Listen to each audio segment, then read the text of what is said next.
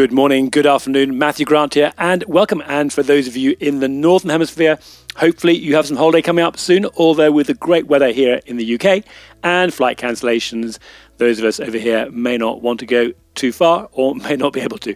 Well, we talk to a wide range of companies and people every week on the Instep podcast, but one group that we rarely talk to and certainly don't talk to enough directly is the end customer. That's the people and companies buying insurance.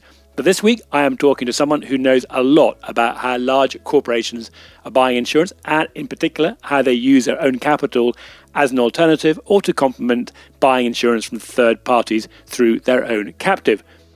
If you don't know what a captive is or you want to understand a bit more about how they work, then this episode is definitely worth a listen. Richard Kutcher is host of the Global Capital podcast, and he joined me to discuss how corporations think about insurance and to explain what a captive actually is. Now, Richard is seeing examples of companies starting to use data and analytics to more effectively make decisions about whether to buy insurance or manage those risks internally through their own captive. And so there are intriguing possibilities for anyone with an InsurTech solution or just data and analytics to sell those services into this market. Now, we have a couple of bonus features on this one as well. For those of you that make it through to the end, keep listening after my closing words to learn more about protected sale captives and some tech talk about microphones and recording equipment.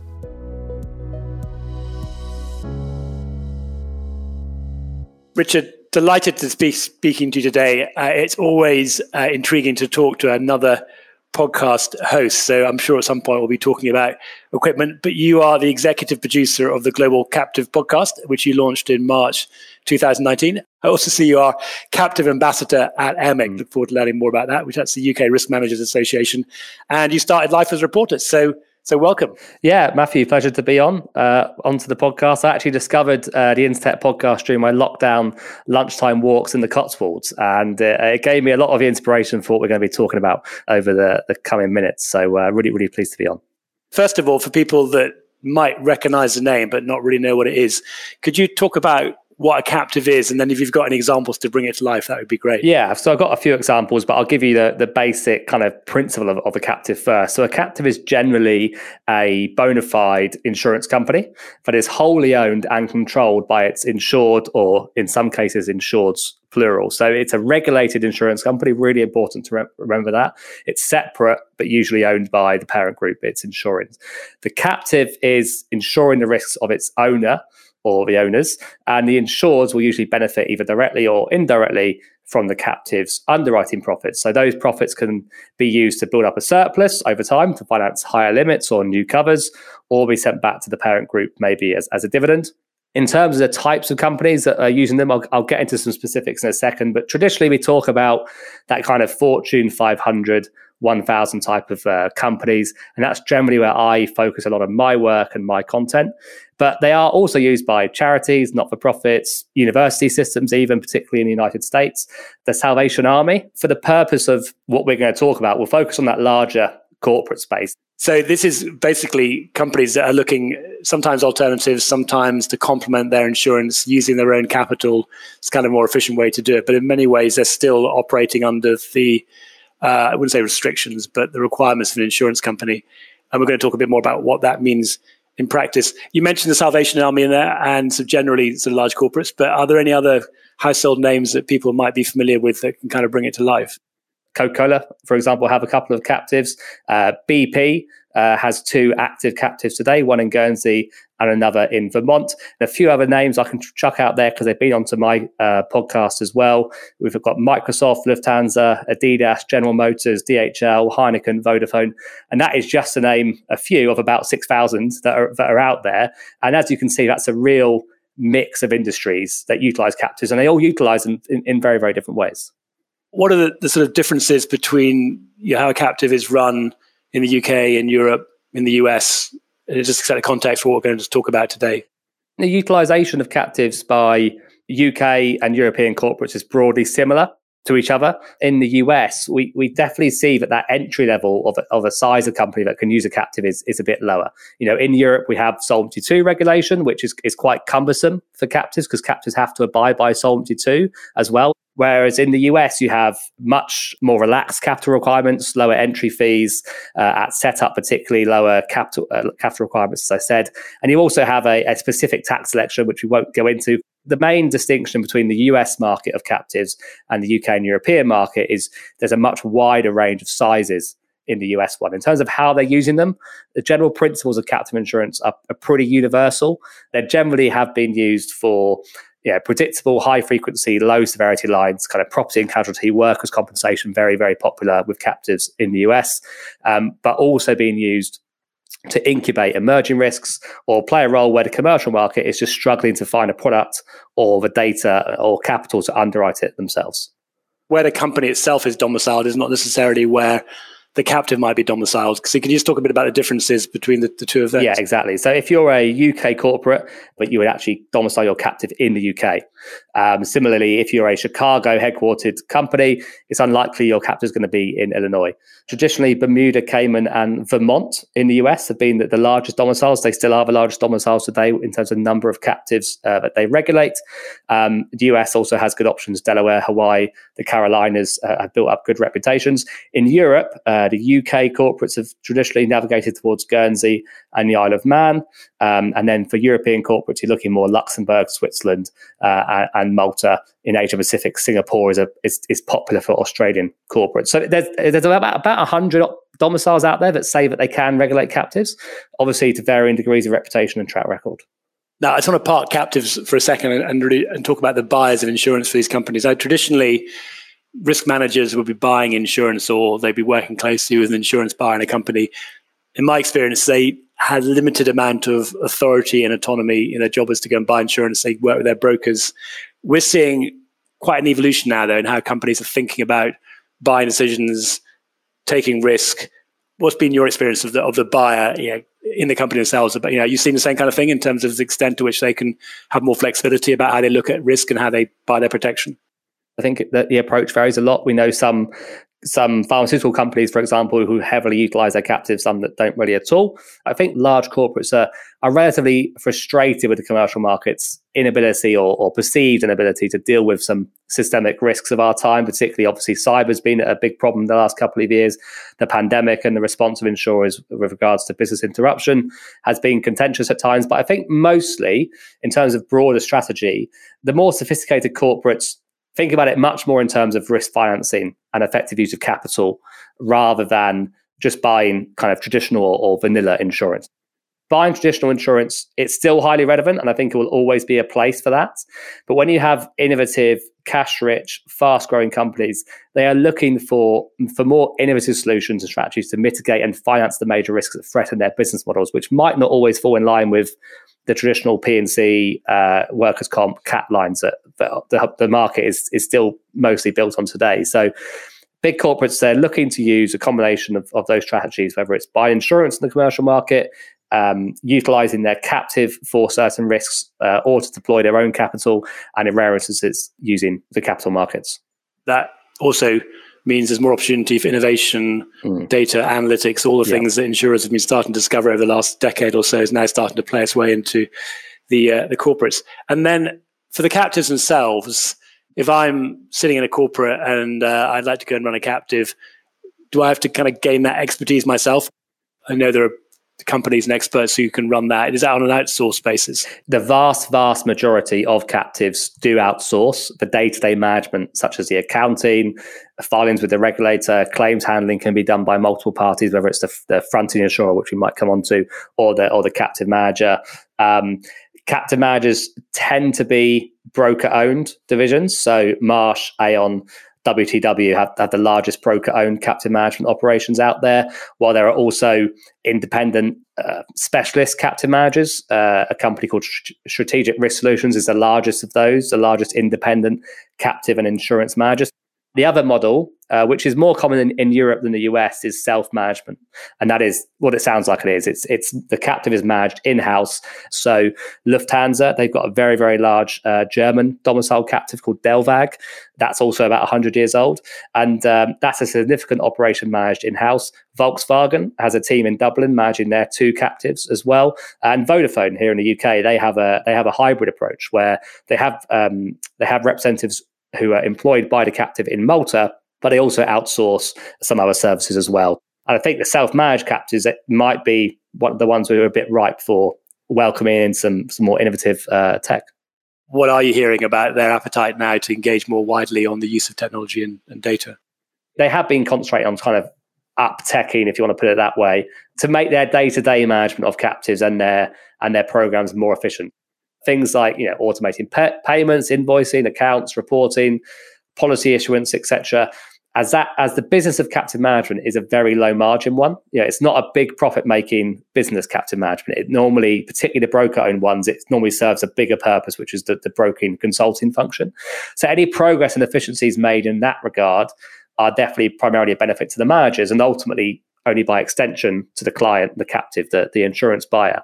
The larger captives in particular do have an opportunity to embrace new technologies, but they probably need it to be brought to them because they don't have the luxury of time to go out experimenting. I hosted a meeting of the AIRMIC special interest group on captives in March at Lloyd's, and the risk managers, they're crying out for modernisation of the full insurance procurement lifecycle, from completing underwriting forms and market presentation to policy issuance and claims. They just don't experience enough progress being made by the commercial market. So there's definitely a disconnect issue, I think, which is happening, but it's a time issue. Risk managers they're time starved, unfortunately.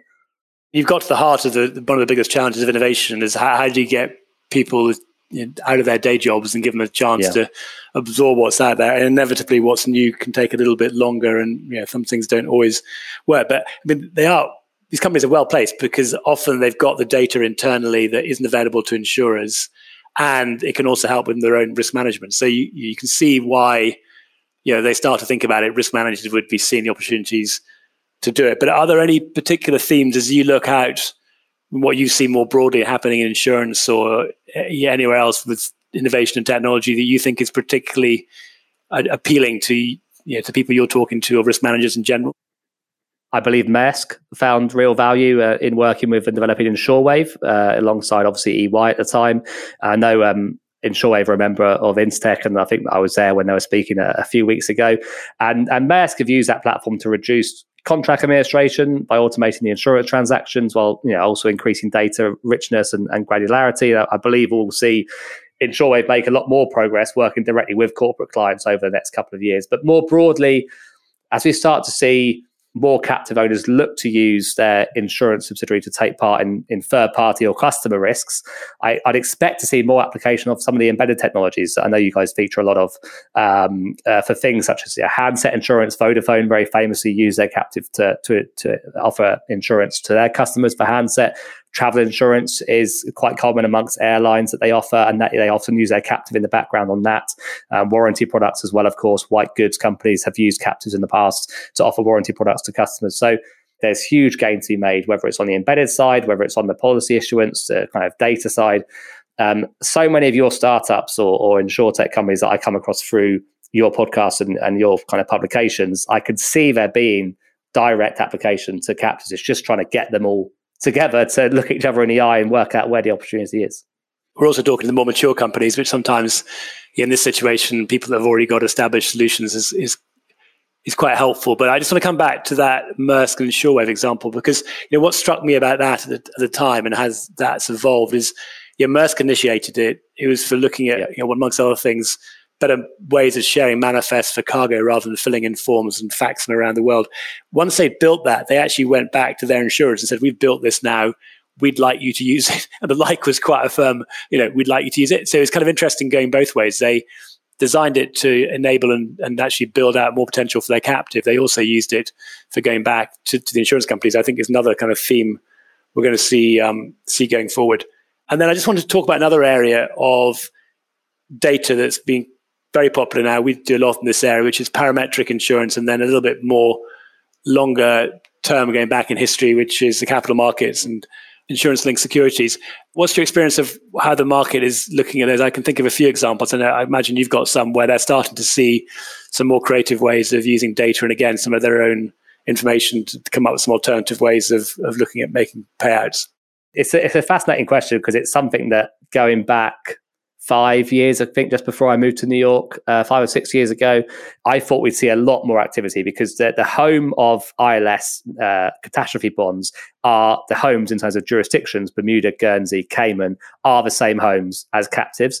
And the insurance managers that manage those vehicles are the same people that manage the captives in those places. So for me, it's a very natural crossover. We've seen the Metropolitan Transportation Authority in New York.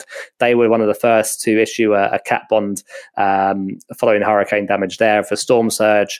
Amtrak, and by the way, when the MTA did that, they used their New York captive to sponsor the cat bond, because you've got to have an insurer which is sponsoring the cat bond.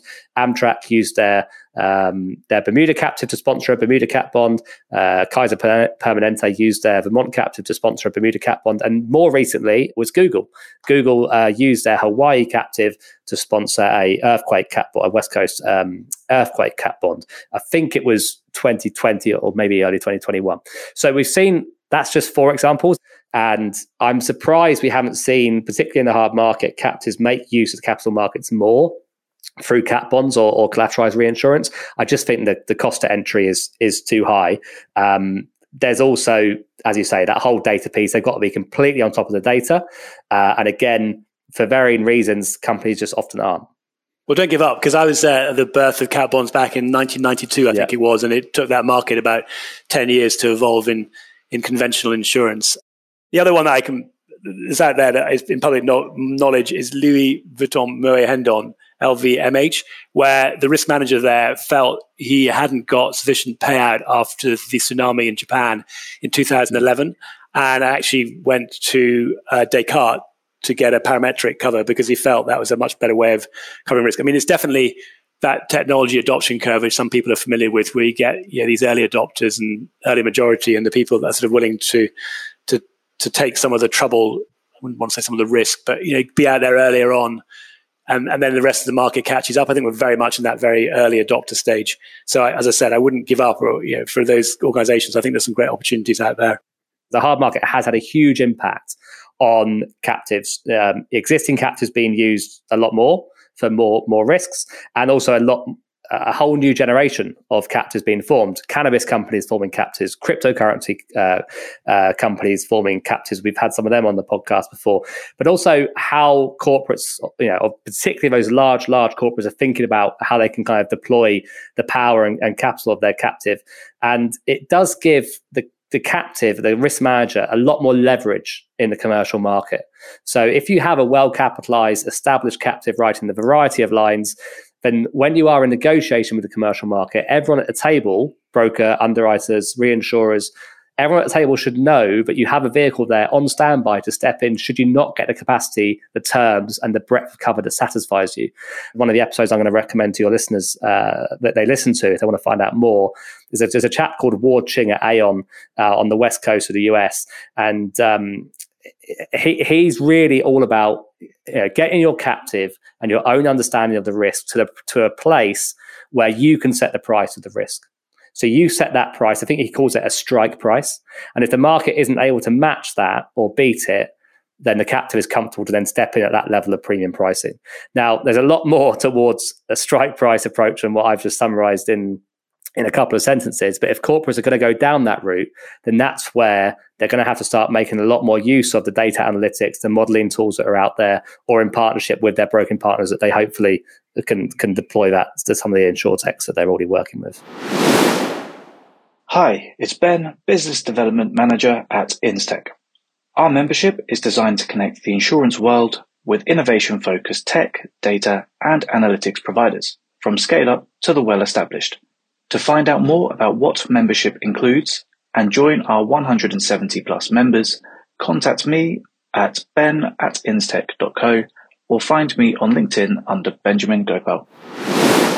You mentioned AIRMIC earlier on, which is the Association of Risk Managers in the UK, and you are a captive ambassador. Can you just say a few words about AIRMIC itself and then what your role of captive ambassador entails? Yeah. AIRMIC, for those listeners in the US, it is the UK equivalent of RIMS.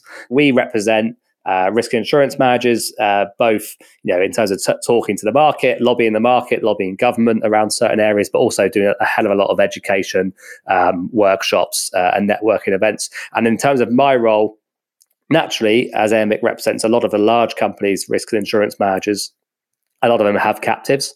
So we have a captive special interest group, which is a kind of a private meeting group of about 30 or 40 engaged members.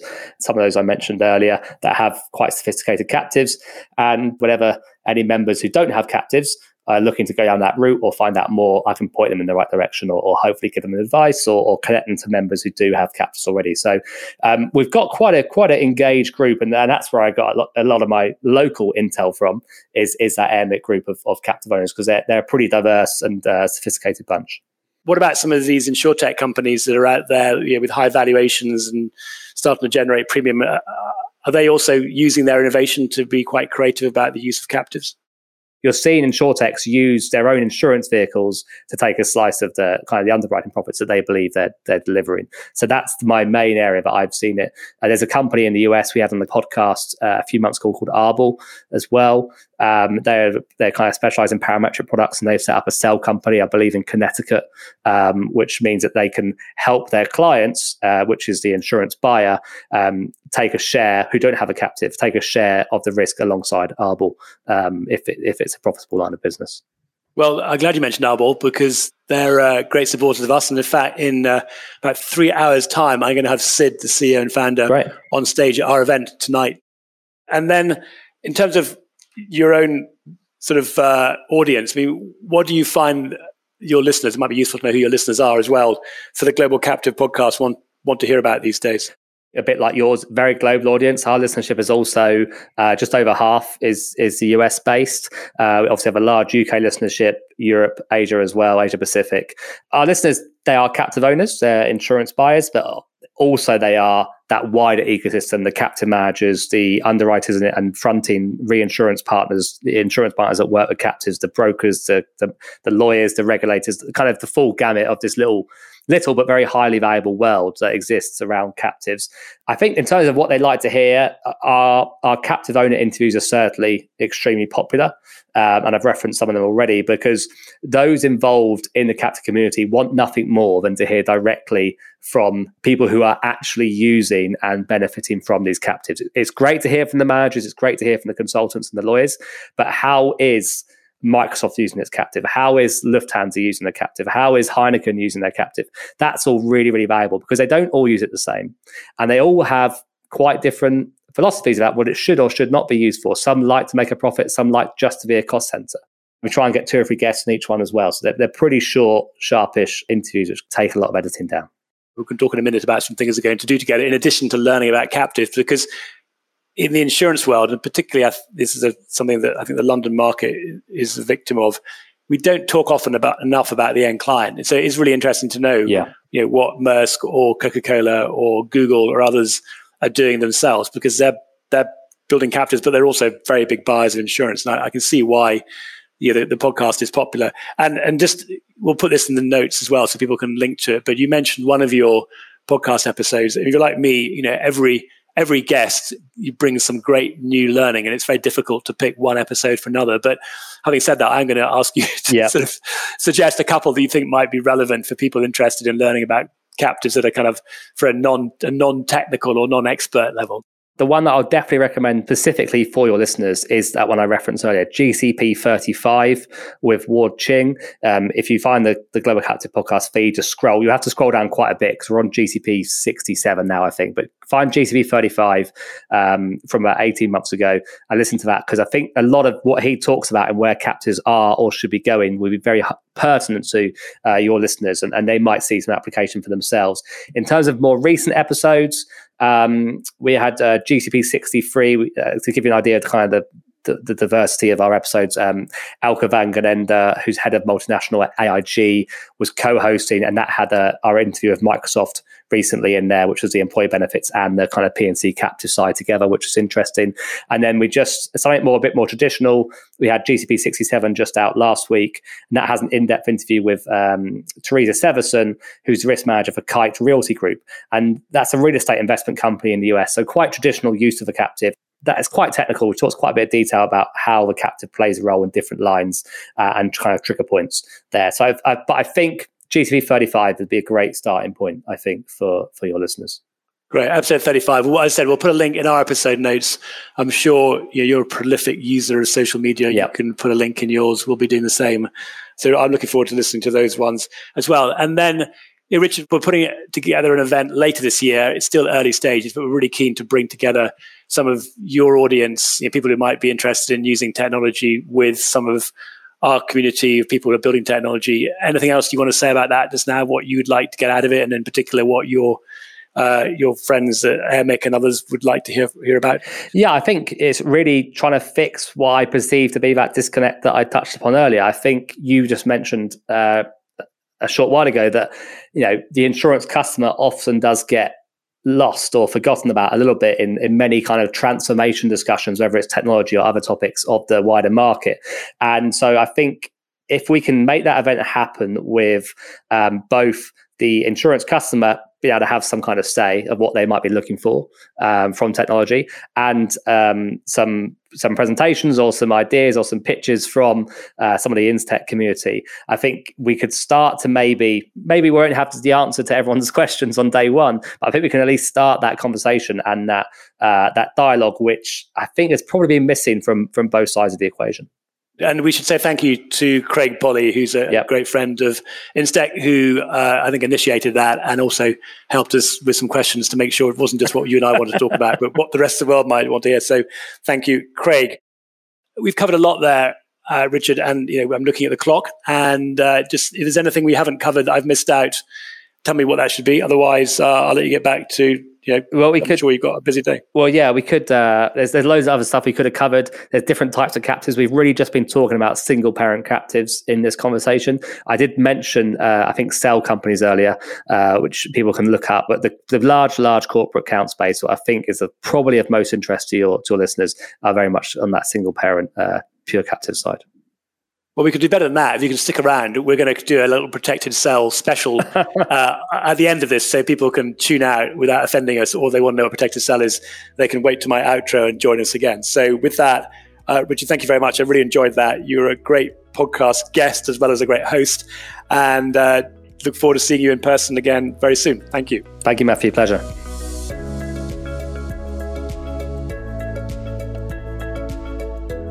Well, we covered a lot in there, but as I mentioned, look out for the link to the Global Captive podcast and those recommended episodes in the notes. Now, we're taking a break from events and releasing reports over August, but you'll still get your weekly dose of the podcast and our newsletters. And in the meantime, let me or any of the team know if you are interested in corporate membership or you just want to give us feedback about the podcast. Matthew Grant on LinkedIn or matthew@instech.co, or any of us, hello@instech.co. All the latest information is on the website, www.instech.co, and everything we've been doing with all our members going back for 2 or 3 years. And now, keep listening if you want to learn a bit more about protected cell companies and Richard's podcast equipment. So, Richard, we should say a very special thank you for those who are still listening and want to know about a protected cell. So you referenced a protected cell, but you didn't tell us what it was. So now's your chance. For those that have got this far, they want to know about protected cells. So over to you. So protected cells is one name for them. There's about 25 different names for them, but essentially let's call them cell companies. In Guernsey and many places, they're called PCCs, protected cell companies. In Bermuda, I believe they're segregated account companies. In Cayman, they're segregated portfolio companies. And they're also called sponsored captives as well in the US. And sponsored is actually quite a good a way to term it, because what a protected cell company is, and it's not just used for captives, but for this purpose, it is used for captives. Aon will own the core of the company. If you think of a honeycomb, Aon will own the core and they'll own the legal entity. And off that core will be cells. And those cells, in theory, have segregated assets and liabilities. So if you're say you're InsTech and your insurance premium isn't at the size that it would be enough to set up a fully fledged single parent captive insurance company that we've been discussing previously, you might want to rent a cell from that Aon cell company and put your assets and liabilities in there, your insurance program. It could be a monoline insurance program. It could be multi-line. but just not at the right size to make a fully fledged captive stand up by itself. And what that does is it makes it a much lower entry cost, a much lower premium kind of sweet spot to make it make sense. It also is a little bit more flexible. I think you can close sales down quite a bit easier. And it was Guernsey that pioneered protected cell companies back in 1997. But now, as I said, you can find them in Bermuda, in Cayman, in Malta, in Vermont, various US states, Labuan in Malaysia as well. And they're particularly popular with that kind of middle market area. And I think as well with some insurtechs. So Richard, for anybody that's listening wants to know what we're using for the quality, and listeners can be the judge of who's got the better setup, can you just tell me and them what you're actually using just now to record with? So I've got a Soundbox, which is a Zoom H6 handy recorder. It's got 5 plug-in microphone inputs, and my mic is a Rode NT1A microphone, and I've got a very nicely branded GCP microphone cover as well. You do, and it sounds very good. Well, so I've got an Audio Technica, I think it's a gamer headset with an integrated microphone, and I've got a Focusrite amplifier and mixer, but you've got many more inputs than I do. I've only got one on mine, so I'm very jealous of your ability to do lots of guests at one game stage. But anyway, I have also got a much bigger mixing board because we have started doing some live podcasts as well. So I can play the theme tune, I can put in some jingles, and it's all very fun. And I've just done it the one time, but we're doing it again in Vermont in August. You are podcast 3.0. I think I'm still down there at one point.